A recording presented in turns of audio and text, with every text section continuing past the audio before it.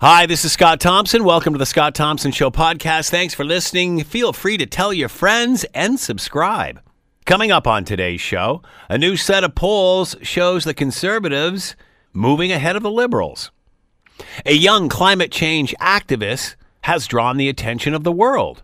Is it helping or hindering the cause? And some consumer advocates are expressing concern over a pledge made in the election to cut cell phone bills by 25%. Can we do it?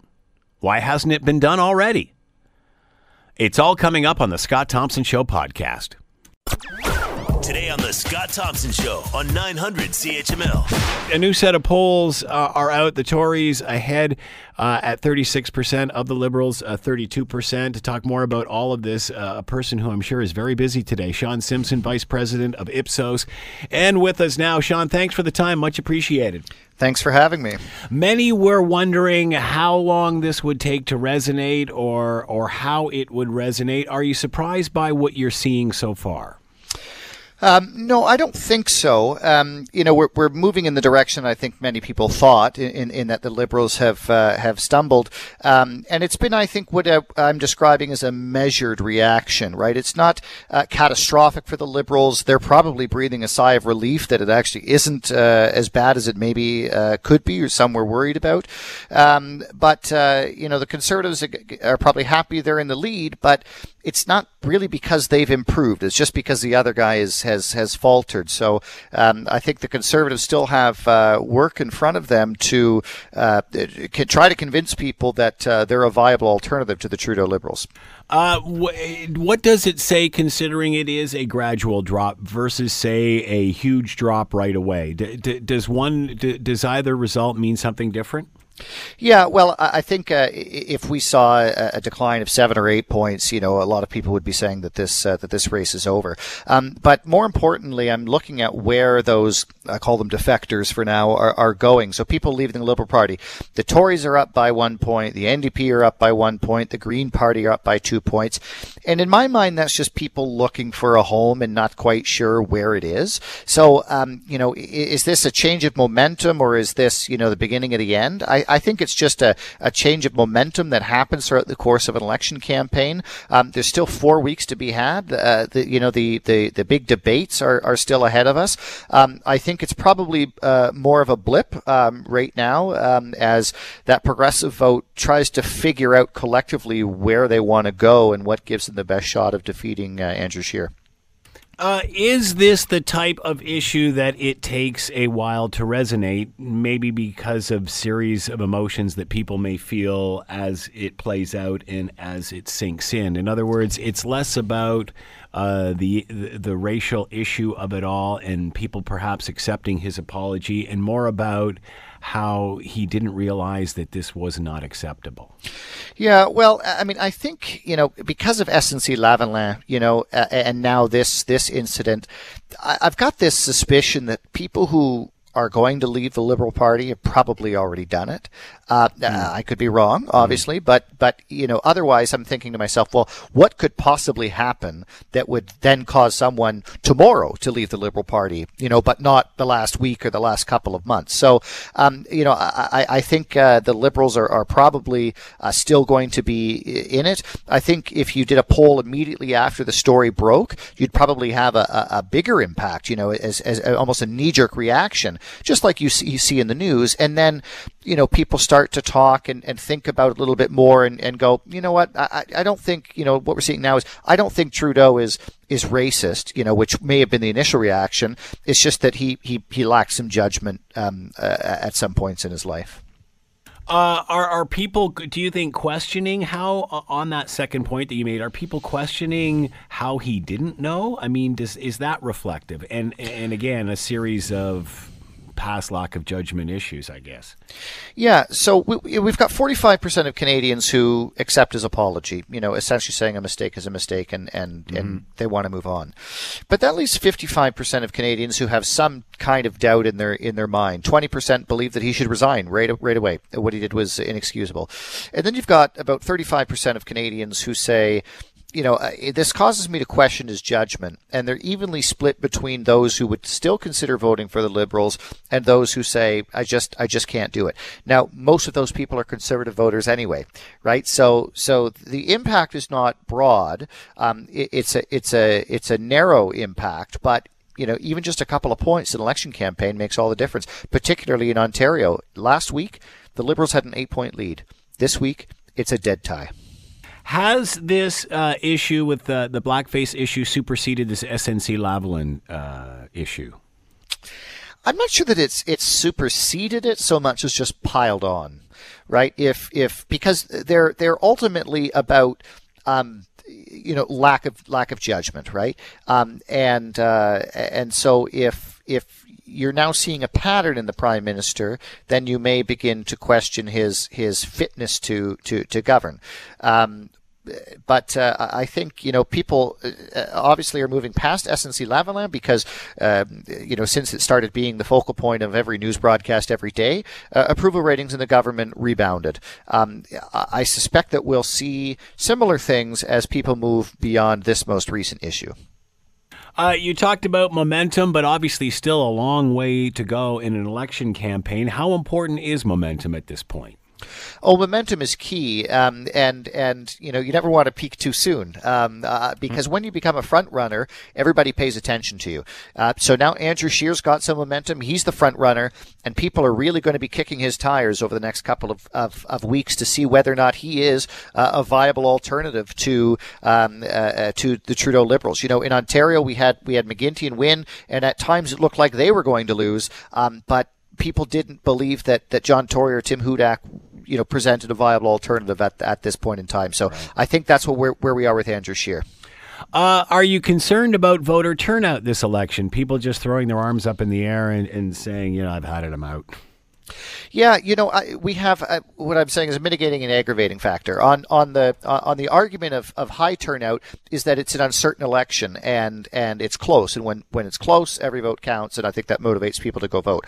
On the other hand, we've got some apathy towards the leader, and I think particularly among Liberal voters who may not be quite as jazzed about the Prime Minister as they were in 2015. So on that hand, we may have lower turnout.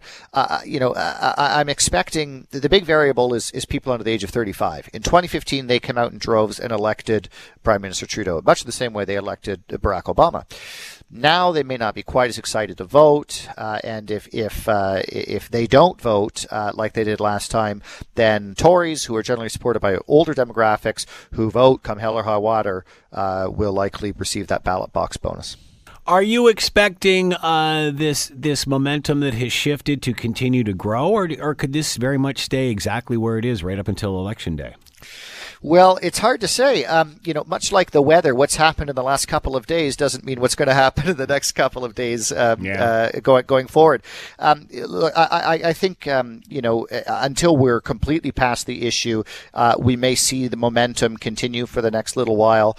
Maybe the debates become a game changer, but in this, second full week of the campaign, it's definitely advantage towards Andrew Scheer. But Ontario's a tie. We're going to see the leaders here, I think, throughout the course of the campaign, particularly in the 905 in southwestern Ontario. Any thoughts about how the premiers of Ontario have been brought into this? First with Trudeau and Doug Ford, and then Scheer retaliating with talking about the premier win in McGuinty days. How does that resonate with Ontarians, do you think? It's probably a wash. I think people recognize that there's a difference between federal and provincial parties, and in fact, in Ontario, we tend to vote the opposite party in from the one that's in power. This kind of is how things work around here. So, I think people can sling mud, but at the end of the day, it's not about who these other people are. It's about who the leaders are that we have from among to choose. And do you like Trudeau? Do you believe him? Has he been able to restore his credibility? Or do you think Andrew Scheer presents a viable alternative? That's the choice. Are you surprised the NDP or the Greens haven't benefited more from this? Well, look, the Greens are doing really well at 11% Yeah, support. They're compared the to highest where they we've were. ever measured them. Yep. Yeah, so I think it's a victory for the Green Party. Their challenge is to not get 11% in every riding, but to focus that energy in certain ridings where they think they can actually win the ridings, such as the beast of our electoral system. The NDP, I mean, this issue is tailor-made for Jagmeet Singh, right? So if he can't grab the attention of Canadians and improve his popular vote over this most recent scandal and this issue, I don't know what's going to help him. So I think, just as we're looking at Andrew Scheer as an alternative, I think many people will now be looking at Jagmeet Singh, particularly how he reacts and responds to the last week's events. Obviously, Jagmeet Singh was not resonating for the longest time, and right up until this event, many were talking about the Greens replacing the NDP as the third-party option for most. How has this resonated? How does Jagmeet Singh keep the momentum going from this? How can he translate this into votes? Yeah, well, I think what he has to do is show that he is the alternative for the progressive vote. So for Liberal voters who are angry at the Prime Minister, he's the alternative, not Elizabeth May. And so he may have to look around him in multiple directions to convince people that a vote for the Green Party may be a wasted vote. You may, in particular ridings, have a better shot of defeating Andrew Scheer by voting NDP than you do for the Liberals. The big problem for the progressive vote is if the Green Party does well and siphons enough votes away from the NDP and the Liberals, then the Tories, who have a pretty consolidated vote, will win in a lot of elections. Even with low proportions of the popular vote, they'll still take the seat. Climate change, very much a massive issue going into this campaign. It seems we've been distracted against the issue simply because of what has been happening. What do the Greens have to do to cash in on this? Well, we'll be talking about climate change a little bit more towards the end of the week, but I think what the Green Party has to do is not convince Canadians that they've got necessarily the best ideas for protecting the environment and dealing with climate change, because it's in their name, for crying out loud, right? I think it's the brand, yeah. For people who think climate change is a top issue, is the Green Party credible on it? Absolutely, but I think most people want a measured approach to dealing with climate change, so not completely at the expense of our economy. And so they need to show that not only do they have the best ideas, but that they're sustainable without costing people jobs and raising taxes disproportionately and those kinds of things. How much time do they have to spend selling the rest of their platform? As you said, it's in their name, it's the Green brand. Obviously, they've got the environmental issue covered. What about everything else? Well, yeah, that's a tough one because, I don't think they're going to form government. I don't think they have a chance of forming government, but, they want to look like they do, right? Because they'll attract people. So they have to have policies on taxation and the economy, and they've just come out with, an idea of decriminalizing all drug possession in Canada. Yeah. So, some people may say, well, I like them on the environment stuff, but that's a pretty progressive policy. I'm not sure I'm willing to go there. So, it's a double-edged sword. You have to look like you've got policies on every issue so that you can convince people that you'd be a competent government, but at the same time that may off-put some people who were maybe otherwise attracted by your flagship environmental policy. Who is benefiting from this trend that we're now seeing, this slight shift in momentum? It seems like it's spread across the board. It is. It's spread evenly. It's almost randomly distributed, but with people leaving the Liberals going towards the Conservatives, the NDP, and the Green Party. And we know that Green Party and NDP supporters are saying that they're less likely to vote, they're less committed to their choice, which all leads me to believe that this is a bit of a temporary blip, right? They're not going to these parties and saying they're going to vote for them because they necessarily want to. It's because I just can't vote Liberal anymore. And so, how motivating is that for you to go out and vote? I would love to be corrected on that. We'll see what happens on election day. But, a lot of times people say that they're going to vote for the Green Party and even the NDP party, but it's really a proxy for I don't like any of my options and I just might not get up off my couch to vote. How do you decide how to poll, when to poll, what questions to ask between now and the election as Ipsos? Yeah, well, that's a good question. I mean, during an election campaign, we can be counted on polling on a weekly basis because things can change very quickly. How we decide on what to poll on, that's with you fine folks at Global News and Chorus Radio. We have a discussion every week to talk about what are those issues that matter most to Canadians, and how can we get beyond the horse race numbers and try to identify what's driving the vote and what's keeping people up at night, and what do they think about the parties and how they're responding to those challenges. So that's really what we're trying to do, is get beyond the horse race numbers and figure out really what's making people tick. Sean Simpson has been with us, Vice President of Ipsos. Sean, thanks so much for the time and insight. Much appreciated. My pleasure.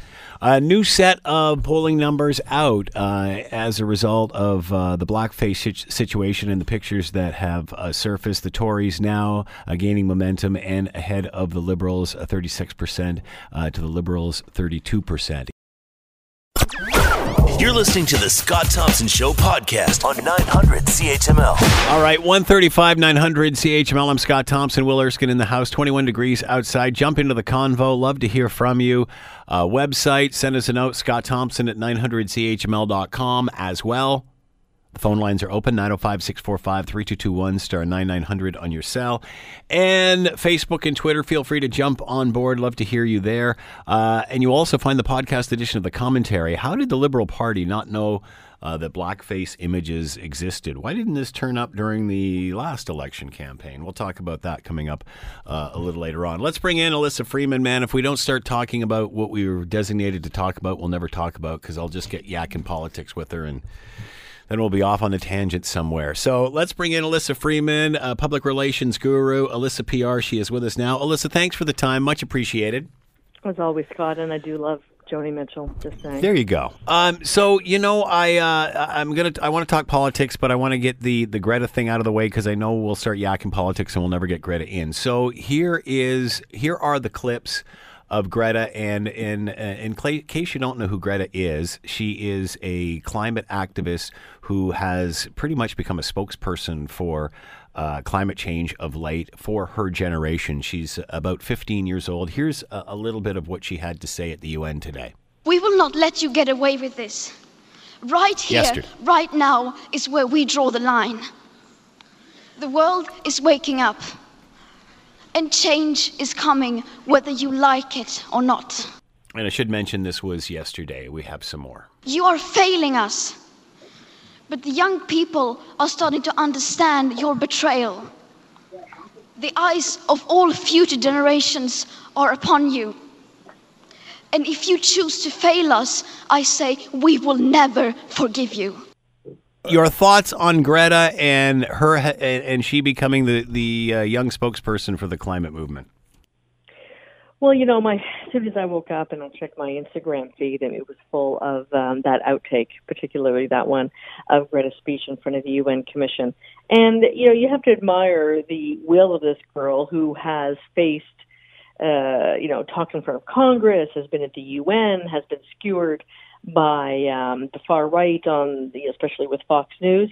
And she really has an iron will, and she's amazingly articulate for a 16-year-old girl. And I think that that's become part of a picking point for those who do not believe in climate change and would like to try and discredit her.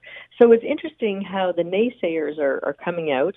Some of them are definitely more articulate than the others, but she is signaling a warning, and I really wonder how many people are of, let's say, our age are listening. That's my next question. How do people that are older than her accept being chastised by a 15-year-old? Well, not very many, and I think that. And again, not to be disrespectful for what she's doing and the effort that she's made, but you know what I'm saying. Well, there has been precedence of using young people to get across a point because perhaps they're a little bit, Teflon. Nothing much will stick to them. People don't really want to pick on a kid for, being the spokesperson for a particular campaign. We saw it many years ago with the, GMO, the anti-GMO food lobby, and now we're seeing it here. And as we saw when Greta was speaking in front of Congress a few days ago, she was openly mocked by older people, older men specifically, for her beliefs, her ideology, which they consider grand and untenable. Listen, you can disagree with somebody, but don't mock them. And I think that just makes the opposition look bad. And I think that there are some who believe that she's only a shill for the far left and trying to get across a point that they never could on their own. With that, does this help the cause? Do we rally behind the Gretas of the world, or does this make people more skeptical? I think by and large, I think it helps the cause. Listen, nobody is going to go totally vegan tomorrow because of Greta. They might. There might be a few. But I think that the people who are concerned about the environment, so the environmental lobby, is toning down a bit of their rhetoric in some cases, at least from what I've seen by following it. They're saying, okay, listen, we know that you may use a plastic straw, but you're trying to go eat a vegetarian meal 3 days a week. So there's this, you don't need to be perfect. We just need you to make small changes. And if anybody's ever worked in behavioral science, and I used to work for Heart and Stroke Foundation, it'd be get people to stop smoking or get people to eat healthier. It's a continuum of behavior. You have to get people to contemplate doing something before they'll enact. So I think that what Greta's words might do is get people to think, well, you know what, maybe I won't take my car today. Maybe I'll try and have a vegetarian meal once a week. Maybe I can I'll bring a metal straw with me so I can avoid using a plastic straw. So I think that best case scenario, it gets a number of people making a number of small changes. I think that what some of her naysayers say is, if you're not all in, then you're all out, which I don't think is the case. Yeah, and that's what this, and the sad part is that's what this debate has turned into. You're either all in or you're not, or you're all out. It's not a case of somehow managing this or transitioning delicately from one to another. It's like it's got to be a hard exit in some way. And I think that's what people are having a hard time with. And I remember even asking Elizabeth May about this. What would life be like the day after for her and for us? And I think that's the issue, is that people want a balanced approach to this. I don't think they necessarily want to step back in time. And I think that people are not seeing the balanced approach. I think that they're hearing a very, very hardline rhetoric. And it's either you're a fossil fuel burning pig and a climate change denier, or you're there to save the planet. There's no happy medium here. Well, that's true. And listen, I have to go somewhere today. And am I taking public transit? No, it'll take me forever. I'm going to take my car. But will I make a vegetarian meal this week? Yes, I will. And it's almost like the Green New Deal. There's some very, very hardline targets in order to reverse the damage that's been done. By and large, people just aren't going to do that. And when Greta Thunberg talks about, lining your pockets and, economic fairy tales, she's right. I mean, listen, lots of people have become very, very rich because of their non-environmental stance with business. And some of these, when we hear about these extreme ideas, like from Greta, like from the Green New Deal, you're thinking, okay, well, that's just too much too fast. I can't do that. I get that the planet is in trouble, but there's no way I'm going that far. Yeah. So I think that, yes, it's important to put out there the issue, but I think in order to be effective, you have to dial it back so people can grasp it and give people those things that they themselves can enact in order to feel like they are helping the cause versus just throwing up their hands and going, okay, this is too much for me. Yeah, I think the hysteria and the fear-mongering is just making people more cynical about this. The other thing is you can't sustain hysteria. Yeah, you really can't. That's true. And sooner or later, you run out of air. Well, and that's true. I mean, we're laughing, but it's true. And you also become what I call a one-note whine. So if you're that person who's constantly beating the drum at one loud decibel, people will just tune you out because, at the beginning, it's interesting. A little further on, okay, yeah, I hear you. The third time, you know what, I'm done. I'm moving on to something else. So you really have to, best practices in communications is you really have to temper. You have ebbs and you have flows. So there are high points when you're beating the drum loud, and then there's low points when you're just making a constant drip so that you continue to be active. So if you're always at that 1 decibel, you're going to lose half your audience. So is the angry Greta going to continue to work? I don't know if it'll continue to work, but I think that's her MO. I think Yeah. that she will be angry. Although, I mean, I don't think I've ever seen her so angry. I've seen her very vigilant about her narrative. Passionate, yep. After being, about being passionate's a better word. But after being badgered, I think this whole week, Yeah. she was just about done. Yeah, and good point. She just let that out. Although I will tell you, I mean, I have a daughter. She's a very bright 19-year-old young woman, but I never heard her talk like that when she was 16 years old. Yeah, you got to give the girl credit for, grabbing her cause and running with it as she can. Good for her. Let's move on and let's talk about a recent poll from Ipsos showing that Liberals behind the Tories now. It was virtually neck and neck for the longest time. It appears after the blackface situation, Tories have jumped ahead 36% to Liberals 32%, although you can break this down in various areas and find closer numbers or numbers which say the opposite depending upon the region of the country. Your thoughts, is the momentum shifting here? We talked last week when the whole blackface saga broke, and one of the things I think you said to me is that you talked to two experts who thought that this might even help him. And at the time, I think we said, well, we'll wait and see till the next polling numbers come out, and we knew that they were polling right away. And so here we have post-blackface issue, and Trudeau was up. So what does that say? I don't know about the people you're talking to, but the people that I am talking to from all different walks of life, black, white, brown, and many people say, listen, it happened so long ago, it doesn't really matter. They just don't believe that this sticks to him. And I think that that's the prevailing attitude. I also think that, Canadian voters are cynical. When the media continues to beat the drum until the death of an issue, which this has been going on. It's definitely a lot quieter now on Tuesday than it was last week when it broke. But I think that also makes voters skeptical. It's like, okay, this is just a great media story and I'm done with it. So that can also make people tune out. So the way I read that is that the Conservatives got a bit of a bounce, but they weren't able to sustain it. And nobody has been able to sustain it. So now you've got to switch tack. That was the big breaking story of the election cycle so far. You still have two debates. Trudeau was pulled out of the foreign policy Monk debates, meaning that he's only going to appear in two debates. Who does that help? Who does that help with him pulling out of that? Well, whoever comes out strongest. I mean, really, it could help Andrew Scheer. It could. I think that it's really a disservice to Canadians that somebody feels that they can still stay in power by his absence. Yeah. And I understand tactically why he would pull out of the foreign policy debates. I mean, what would you bring up if you were in that foreign policy debate? Mm-hmm. Well, let's talk about India, Prime Minister Trudeau, and then just riff on that. So, his advisors get together and they think, okay, no good is going to come on this. You're going to be on the defense. We have the right not to debate. Let's not do it. Let's only play to our strengths from now on. And that's what they're going to do, whether we like it or not. How does this compare to the SNC-Lavalin? Is it bumped that off of the everybody's attention? I think that it only becomes bumped off if the opposition lets it go. And I was thinking this morning, when is that book tour starting?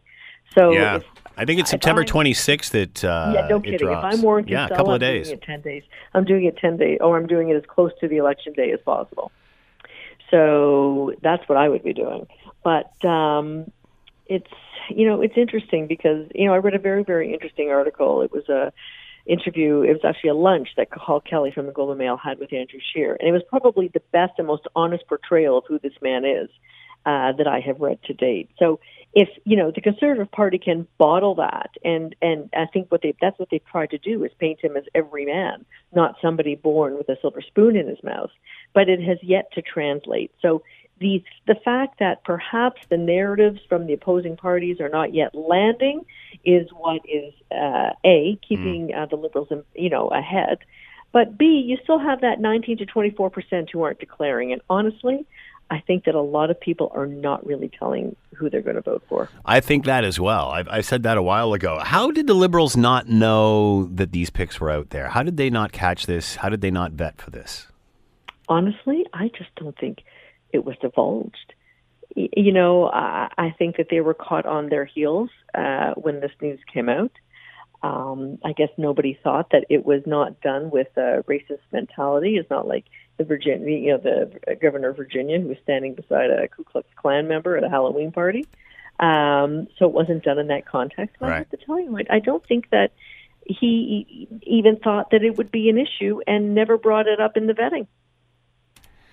Yeah, for me, it's, I forgive the guy. I accept the apology. I don't think he's a racist, but I'm just not. The part I have a hard time with is I don't understand how, because of his privilege and his wealth, he did not know that this was wrong. And I pass that along to other issues. Like, how did you not know this was wrong? How did you not know that dressing up in 8 costume changes a day was wrong? And you also have to look at the team here. Unless, from what I understand, from what I'm beginning to understand, is that I don't think anybody says no to Justin. I think they just say yes. I think they prefer happy Justin, and I don't think they prefer. Definitely don't prefer angry Justin. Yeah. So it happens a lot in politics. That's where you hear about your yes men and yes women. Just say yes, because there's a shorter road to yes and a much longer road to no. Elissa Freeman has been with us. Elissa PR, as always, thank you so much for the time. Much appreciated. Always fun, Scott. You're listening to the Scott Thompson Show podcast on 900 CHML. All right, during the Denham election campaign, and maybe we're already there now, people just, there's so much stuff coming at you, and they're just throwing stuff at you like a sausage machine grinding this out, just the grocery list. And if I get elected, you're going to get this. And if I get elected, you're going to get that.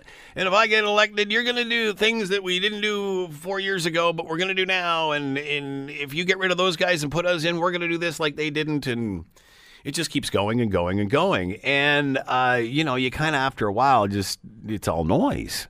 And then all of a sudden, someone says, we're going to cut your cell phone bills by 25%. Whoa, that stands out, doesn't it? Whoa, that's something that can help me. That's something that helps the average middle-class Canadian.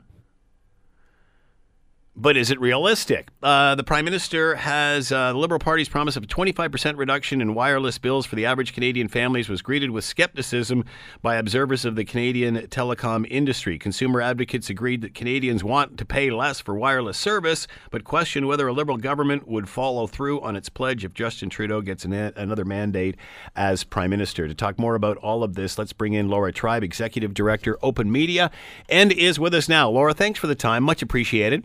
Thanks for having me. Are you surprised that cell phone rates all of a sudden, blammo, through climate change and blackface, all of a sudden appeared as a campaign on the campaign agenda? I'm actually not as surprised as I think some people might be, but I spend the ins and outs of my days campaigning for cheaper cell phone bills, so I think it's the result of a lot of years of work. So there you go, Laura. All of your hard work and your advocacy groups, it's finally paid off. You finally got some attention. Well, we'll wait and see when the bills actually go down. But it's good to feel like they're at least on people's radar, that this is an issue that needs some attention. It is an issue. It is something that relates to everybody, doesn't it? It is. I mean, it's not a secret that we pay too much for our cell phone bills. And when you look at the rates that people are paying around the world, we're paying some of the most of anyone. And so this has been the case for years. It's not new. But I think that we're seeing, as people are increasingly reliant on their cell phone bills, as kids are getting cell phones younger, the cost and the toll this is taking on families is really adding up. And so I think in an election where everyone's trying to find something to differentiate themselves, it's not surprising that going for something that hits as many people as possible is really popular as a topic. So why now?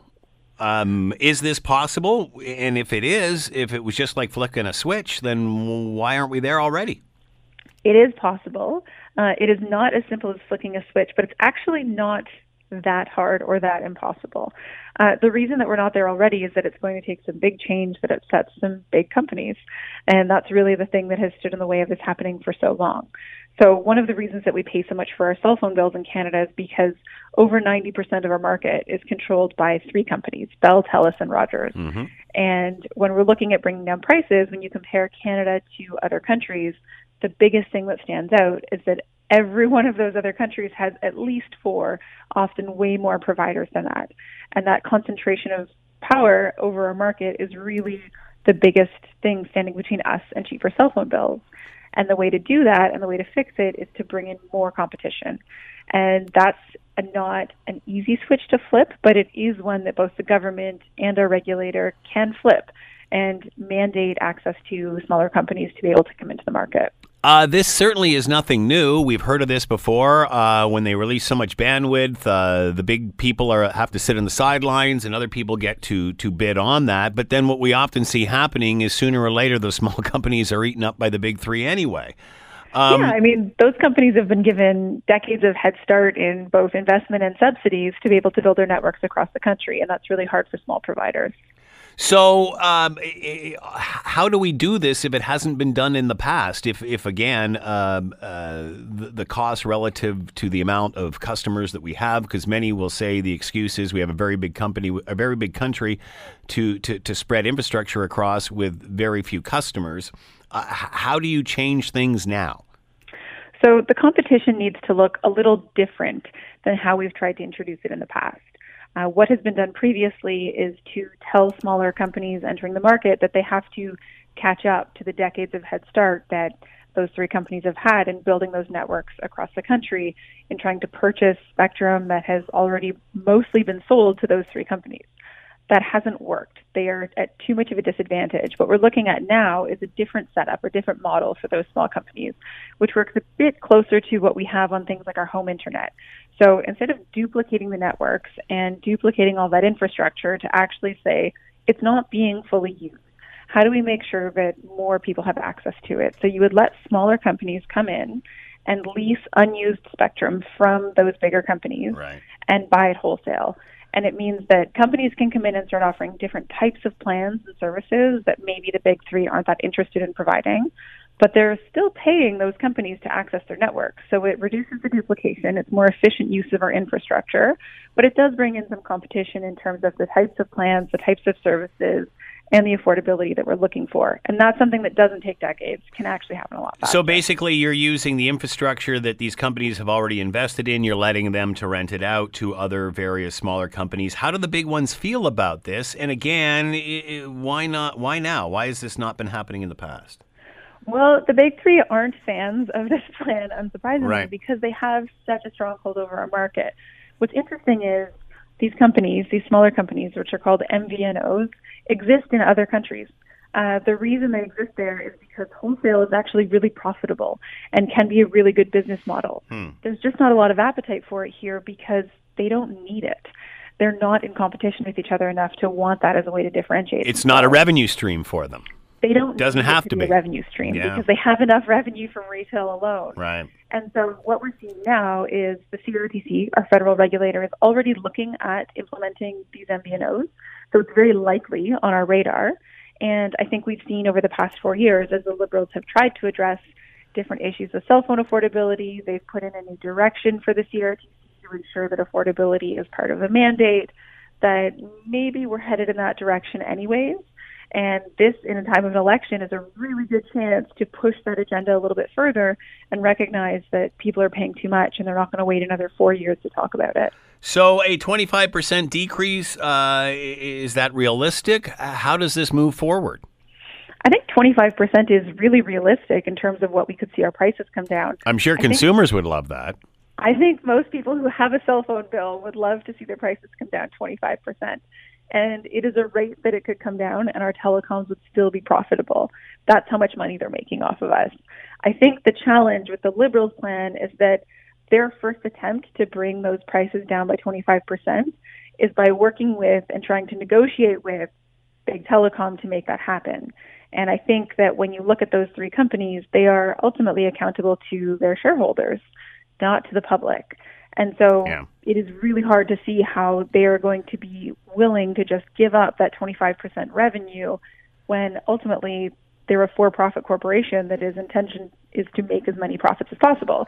And so I think what we're looking at is we're going to need an actual intervention. There's nothing to hold them to it. There's nothing to force them to do it. And I think that trying to negotiate for the next 2 years to see if we can make it happen feels like a bit of a fool's errand. Yeah, because why wouldn't we have already got there? Whenever there's new people entering the industry, they're often smaller. Canadian-based companies, so their chance of survival, because, as you said, the big three have such a lead, is slim. So why not open this up? Why not open this up to U.S. carriers? Why not just open it wide up and blow the doors off it and let the U.S. carriers come in, who obviously facilitate the United States with much more competition? I think when we look at needing to build the networks from scratch, it was really appealing in the past to look at the U.S. for those companies that have the money to be able to invest in that. And I think that's where something like Wind was really challenging, because they didn't have the money to be able to sustain themselves for years until they could build their customer base. But when we're looking at something like MVNOs, and we're looking at these new providers who don't need to build an entire network across the country from scratch, there are actually companies in Canada that do this already. There's a company based in Toronto called Ting that does exactly this, that for years has been only serving U.S. customers because they are not allowed to provide these services in Canada. Right, yeah. So there's actually really qualified, capable Canadian companies that just haven't been given the leg up that Bell, Telus, and Rogers has, that I think really deserve a fair shot at the market before we have to go bringing in American competition. What is going to blow this issue open on the election campaign? So we've heard so far talk of cell phone affordability from the Liberals, the NDP, and the Green Party. We haven't heard anything from the Conservatives yet, which doesn't mean that it won't happen. It just means we don't know what they think on the issue just yet. But I think really what we're going to see is, if this comes up in the debate, it will be interesting to see how the parties try and differentiate each other or themselves from one another. And I think that what we're looking at Open Media is actually encouraging people. We have a tool we've built to encourage people to be able to message their candidates locally, to also see not just what the party heads are saying, but how can they express themselves to their local candidates? How can they put these issues on the radar in the town halls happening in their ridings, to make sure that this is an issue that everyone who gets elected as an MP going into the next government knows they owe their constituents to address when they get into office. It seems like a no-brainer. Are they just that powerful and donate that much money that politicians turn a blind eye? I don't know how much they're donating to all of the parties, but I think that it's a really big institution, and they provide the core of our backbone for all of our communications infrastructure. But those are really powerful companies, and every time decisions don't go their way, we've seen them even in the past month throw really big tantrums. So the equivalent decision of what we're talking about doing on cell phones now happened recently on home internet, and they lowered the rates that the small providers had to pay. And the CRTC said that people had been grossly overcharged by Big Telecom for the rates. And in return, those three companies threw a really huge fit, saying that they were going to withdraw investment from rural and remote communities and underserved areas. And they hold a lot of power because they are so big.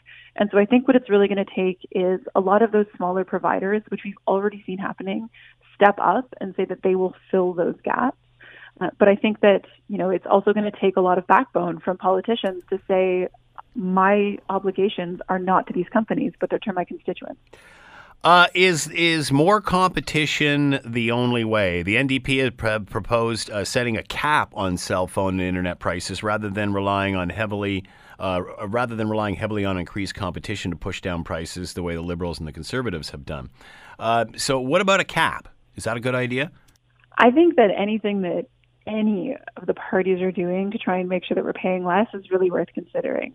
There is definitely value to putting in a cap as to what customers can be charged and what the companies can charge them. I think that the challenge with that is that even if we put a cap into place, which is a really great step, there still isn't enough choice in the market. And depending on where you live, you might have 1, 2, or if you're living in city centers, 3 major providers available. When we look at things like Public Mobile or Koodo or Fido and some of those smaller brands, they're still all owned by the big 3 companies. So ultimately, if we really want to have choice in not just who we're paying for our cell phone services, but the types of plans that we need. None of those companies are looking at what low-income families need. None of those companies are looking at what students need in a way that a company could come in and say, I'm just here to serve students, and create really custom plans. And I think that's where lowering the rates is great, but we also need to make sure that we have more choice as well. You know what I found fascinating, too, is when you watch ads for these sorts of companies. They're sort of odd ads where they involve animals or reptiles or whatever, but they don't do they don't say anything about the product, which means that there is absolutely no difference with any of these companies. Whereas if there was competition, they'd be using this time, instead of focusing on a cute little character, they'd be focusing on what's different between their company and the competitor. It's really frustrating when you see new plans come out and within 24 hours, all three companies are offering the same plan. There is not a lot of variety between the different companies in terms of the offerings that they have and how they distinguish from one another. It is a lot of branding. There are definitely ways they try and differentiate from each other around network quality. Who has the fastest network in Canada is always the debate every year. But ultimately, the types of services that you can get are all very similar across those providers. And there isn't a large variety of plans that are, let's say you just want data. All you want is data. You don't need a phone number. You don't want text messages. You just want data, and you want to attach it to a device. There's not a lot of options out there. Yeah. Let's say that all you want is a touch-tone style phone to make sure that your grandma can call you in an emergency while she's driving. Yep. There aren't a lot of plans for that. They all come with unlimited nationwide calling. Yeah. And so there should be niche companies that just focus on that stuff. Exactly. And Yeah. I think that's because there isn't a lot of competition. There's nothing to try and give them an edge over one another. Instead, it's this monolith of the same types of plans and services available without any real variety. Chief executive of the Canadian Wireless Telecommunications Association said the average Canadian cell phone bill fell by 28% between 2016 and 18. Is that accurate? I couldn't give you the percentages. They probably have the numbers right. And I wouldn't be surprised to see the rates are going down. We know that rates are coming down in Canada, but I would say they're not coming down fast enough. And when we look at how much rates are coming down around the rest of the world, they're coming down faster everywhere else than they are here. The biggest thing that we struggle with in Canada is the rates that we're paying for our data. So even with the new unlimited plans that we've seen unveiled over the past few months, they're not really unlimited.